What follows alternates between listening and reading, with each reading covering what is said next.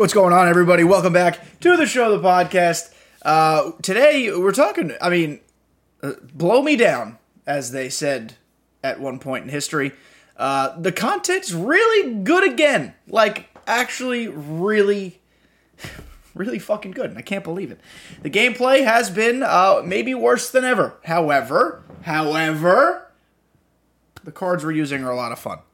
So we're going to talk about, today, the new Moonshot program and Moonshot event, obviously. It's like our 4th or 5th Moonshot this year. We are going to talk about the upcoming calendar. There's a lot of stuff to just keep in mind. And we're going to talk about the new free Albert Pujols card that came out on Monday. Albert Pujols just hit his 700th career home run. It was a tiddly-dink. By that, I mean it was an absolute tank. And the card they gave us is A, excellent, B, maybe the prettiest card art they've ever put together. So, without further ado, let's just hop on in. Streams this week, boys and girls. Wednesday, 7 p.m. Friday, 7 p.m. Thursday, my very old person, 30 and over, pickup basketball league starts again. So, don't know if we're going to get anything Thursday. I would say probs not. Unless you guys want to see me for like 45 minutes. So, TBD on that. Thursdays moving forward, I'm going to go touch grass. Except it's indoors. So, I'm going to go touch hardwood instead of grass. But you know what I mean. But definitely Wednesday, definitely Friday, 7 p.m. streams. And we will go from there. Okay, so as you guys see, we're looking at the calendar. No better place to start than with the calendar. Upcoming on Tuesday, the day you're listening to this. New Spotlight Moments, if you're trudging along through the Legend of the Franchise program. New Spotlight Moments will give you some new XP. And there will be Headliner Set 49 with a Retro Finest Legend. So, as we know, the past couple years, they have given us 50 headliners. They have not confirmed if it's ending at 50 this year, if it's going past it. I think it would be mildly disappointing if they stopped at 50 again. Content has been so good, and I still think there's more cards to give us, so I think it would be funny if they stopped at 50. But as we've also discussed in the past, I think Headliners packs kind of suck, and I would love in the future for them to just go away, and maybe we get some different type of pack or something. But that's happening Tuesday. Friday, new mini-season with new missions and pack rewards, so that sounds like no new card, which is whatever. Headliner tops now and double XP starts. I don't know why they would be giving us another headliner on Friday. That sounds weird. Maybe I'm misinterpreting that. But it says headliners tops now and double XP. So that's coming Friday. And then a new conquest map, 40,000 XP on Friday. So a decent content day on Friday. Not a huge one, but a good one. We'll go through mini seasons and see if there is some sort of exploitable mission that we can figure out how to do to get stubs. If it's worth it at this point in the year for you, go for it. As you guys can see, if you're watching on YouTube, like and subscribe. Thank you. I've got 1.5 million stubs. I'm not bragging as if that's the most stubs you've ever seen. Obviously, plenty of people have max stubs or double my amount. But I'm just saying, at this point in the game, you don't really need to spend your stubs on a ton unless you're catching up on a collection. So I'm just stockpiling here and just waiting for shit to happen. So to that end, I probably won't do the exploit unless it's like the easiest thing on this earth and gives us actually good stuff. Coming on October 4th, new BR program. Good. Ready for a new program to start. It'll be a Retro Finest and Postseason Flashback. Those will be they're both flashbacks. So they're both active players getting cards. Excuse me. So that's cool. I don't know who said players would be. It is interesting that they're both active, but I'll take it. I will certainly take it. And that, of course, will also include another 90-point reward that is going to be a 99 that will probably be a Retro Finest or like not a Prime card. Probably not a Prime card. I don't know, but we'll see. We'll fucking see. Coming October 4th. And then October 5th, finally, September monthly awards program. Alfonso Soriano, Lightning Legend, finally. Gleyber Torres has had a fucking sick month. Aaron Judge has obviously had an Aaron Judge month, though I think we're going to get a free card of his if/when he breaks this American League home run record. Plenty of pitchers have done exceedingly well. Adrian Sampson has low-key been really good. I don't really want him to get a card, but I'm just offering him as an option. There's been a lot of good players, so we'll see what happens with September monthly awards. Hopefully the Lightning player is sick, nasty, gross. We're getting to a point in the year where like lineups are actually starting to get loaded. So good cards or new cards that come out rather need to be juiced, need to be good. On that note, before we do talk about new content, let's look at what my lineup looks like right now. Periodically I like to give you guys the lineup updates. So let's take a swing at it here. I have made some alterations to what I've previously said. So I've got Chipper Jones playing left field. He might be phased out for some people as a starter at this point. Not a lot of people, but he might be. I've actually been enjoying his switch-hitting bat. I've picked it up with him. We've got McCutchen in center field. And we're going back to home run derby Juan Soto in right. I need the lefty stick. I love Juan Soto's swing. And, last episode I said I was hitting better with Hank Aaron. Well, I lied. I can't figure it out. I think on Hall of Fame pitch speeds, he's not, for me, not the play. I'm having a big problem turning on those pitches because he's a push hitter. Hits the ball fantastic to the opposite field. He's got a lot of power. I'm not ruling out ever putting him in the lineup again. I know technically speaking he is the best card in the game right now. Or close.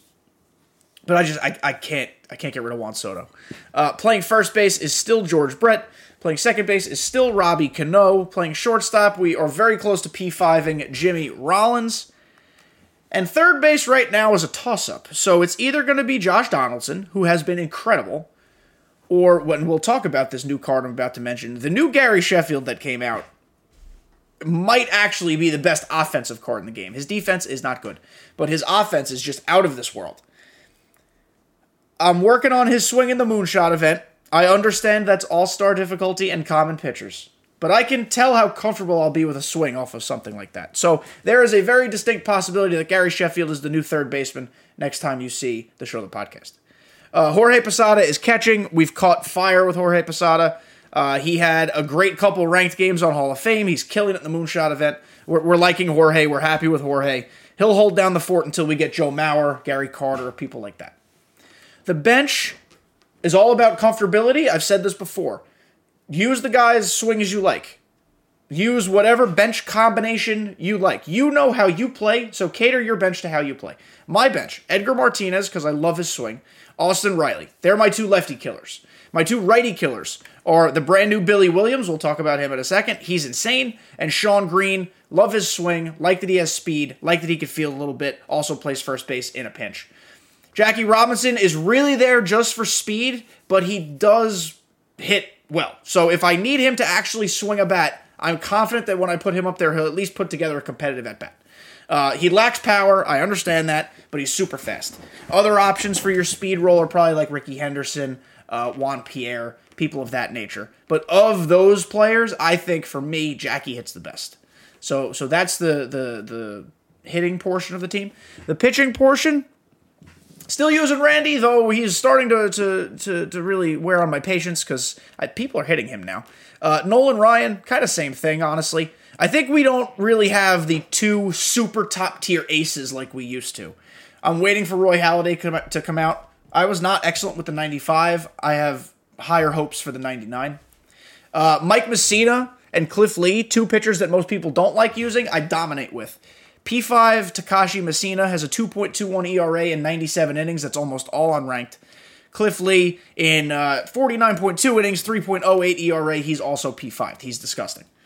And my fifth starter is Zach Greinke. I have a lot of success with Zach Greinke. 3.42 ERA in 68.1 innings, 72 strikeouts in that time, .83 whip. I enjoy that he can swing the twig a little bit. Now that they've fixed his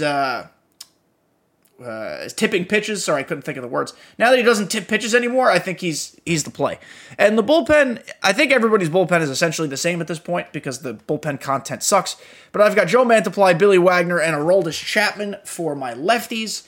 Devin Williams, the new Blake Trinan, which is a very good card. Raleigh Fingers, and then Ryan Helsley and Trevor Hoffman are actually both in my bullpen for the time being. When I unlock or purchase 99 Mariano Rivera, he might replace Helsley. I think the jury's out on the new Hoffman. He's a 99 with crazy, crazy attributes, but he's still Trevor Hoffman. He throws really slow. So we'll see. We'll see how that goes. But that's the team, guys. The lineups are going to start getting very diverse. The bullpens are all going to look the same. But that's kind of status quo for how MLB The Show has been. First, on the content docket today, you're going to want to go to the Marketplace Pack Store immediately. Because, well, not really. You have 9 days at time of recording, so 8 days by the time you're getting to this, to unlock a free, yes, free 700 home run milestone Albert Pujols. First of fucking all, don't even look at the attributes yet. Look at this card art. It is gold. There are fireworks. It's shimmery. I almost don't even want to parallel it because it looks so cool without the parallels. I won't really use this card a ton personally. Not that it's bad. It's actually an excellent card. He just doesn't really fit my team currently. Not to say he never will, but right now he's not there. His attributes offensively look very similar to Home Run Derby Soto. 111 contact right, 115 contact left. Max powers versus right and left, of course, as a 700 home run card. He actually hit his 700th home run against a righty, which I think is super cool because he's essentially just been a lefty killer this season. 86 in the field, super generous for him at this point in his career. I like that they catered the fielding and speed, which is a 60, to kind of more of his like career-long attributes as opposed to this season, because this season he'd be about a 60 fielding and 0 speed. But 86 in the field, good. 70 arm is whatever, but he's primary first baseman, so it's not a big deal. 77 accuracy, 73 reaction. If you do play him in left or right, the 73 reaction will bite you in the butt, as will the 70 arm. But 60 speed, not bad. 57 steal, he's not stealing, but whatever. 52 base running aggressiveness, not great. Things to love about this card other than the card art. Obviously max power, that goes without saying. He gets his he has his live series swing. That's very important to note. And that's amazing, because his live series swing is categorically better than his other swings. So that's awesome. And he gets his live series quirks. And the two that we care most about are pinch hitter. He excels as a pinch hitter off the bench. I believe that just means his PCI gets bigger or something. I don't really know. And he has fighter, which means he performs better in the 9th inning or later.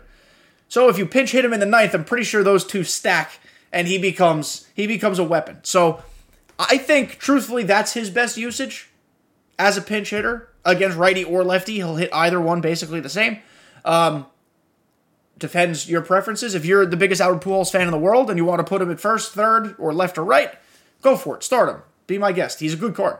No one's gonna look at you using this card and be like, "What the fuck is this person doing?" It's a good card, and it's free. But make sure you get it within the next week. Otherwise, you might not get it. It is sellable on the market. I may buy a few at quick sell price or as close to quick sell price as possible and just sit on them for a little while. The price can only go up because you won't be able to get this card again. So, thinking about doing it. I have, like I said, like almost 1.6 million stubs. Might as well spend them on something. So that is a possibility. Lastly here, guys, this is not going to be a particularly long episode. We're getting straight to the point, and we're just talking shop. New other program dropped at the end of last week. The new Moonshot program. So it's the Moonshot event. Common pitchers, any hitter you want. Now tied to a program. And they dropped four super good cards. They dropped like 2.5 super good cards and 1 meh card. But the cards that are super good are super good. Super good. First up, at 30 program points, it's a 100-point program. Very simple to do. Billy Williams. Left field primary. He plays first and right field as well. If you guys know, I love the Billy Williams' swing. He's got a really, really nice, compact, powerful swing from the left side. They made him max versus righties right off the rip. 125 contact right, 125 power right. 116 contact left we like. 88, well, he starts at 115 contact left. I have him P1. So 115 contact left, 87 power left. We don't love the power against lefties, but the contact's fine. 84 in the field. He's not going to be terrible out there. 60 speed is like whatever. This is the best bench bat against right-handed pitching in the game, in my opinion, when you factor in, obviously, stats, attributes. His ability to at least make contact against left-handed pitching, and his swing. Jim Thome is a good card. Larry Walker is a good card. Sean Green is a very good card. I think Billy Williams, when you combine all of what he has going for him, is the best. Just my opinion. You can think differently. That's totally fine. That's the way I'm thinking. So Billy Williams was instantly put onto my bench. At 60 program points. This is the only non-retro finest card in the program. Billy Williams retro finest. Harmon Killebrew is a milestone. 500 home run club. So he's got max power against both sides, which is nice. 95 contact right to start. 98 contact left to start. 65 in the field. First base, third base, left field. 40 speed. He's really, and I hate saying this, but he's a BR card and an events card. You would be, unless you're playing on All-Star and lower unranked, which a lot of people are. If you're All-Star or lower, you might be able to get away with Killebrew. On Hall of Fame, that PCI is teeny tiny. Teeny tiny. Legend, you can't even see it. So Killebrew, in my opinion, is the worst card in the program. Doesn't mean he's terrible. Still a good card. Just clearly worse than the other three. He has a nice swing for some people. He definitely hits the ball hard. He gets good exit velos. He's fun for the Moonshot event. Fun for Battle Royale. But to me, that's kind of where it stops. At 90 points, you get this Troy Gloss card. Third base, shortstop. He's a friggin' demon in the field. 92 fielding, 91 arm strength, 88 reaction, 64 speed's pretty good. Problems with Troy Gloss. 91 contact right. That's bad. That's not good. You can't start this card on Hall of Fame. Really not maybe even All-Star with 91 contact right. 120 power right is good, obviously. I mean, it's max at P5. He is off the rip max against lefties. That makes him a pretty good bench bat.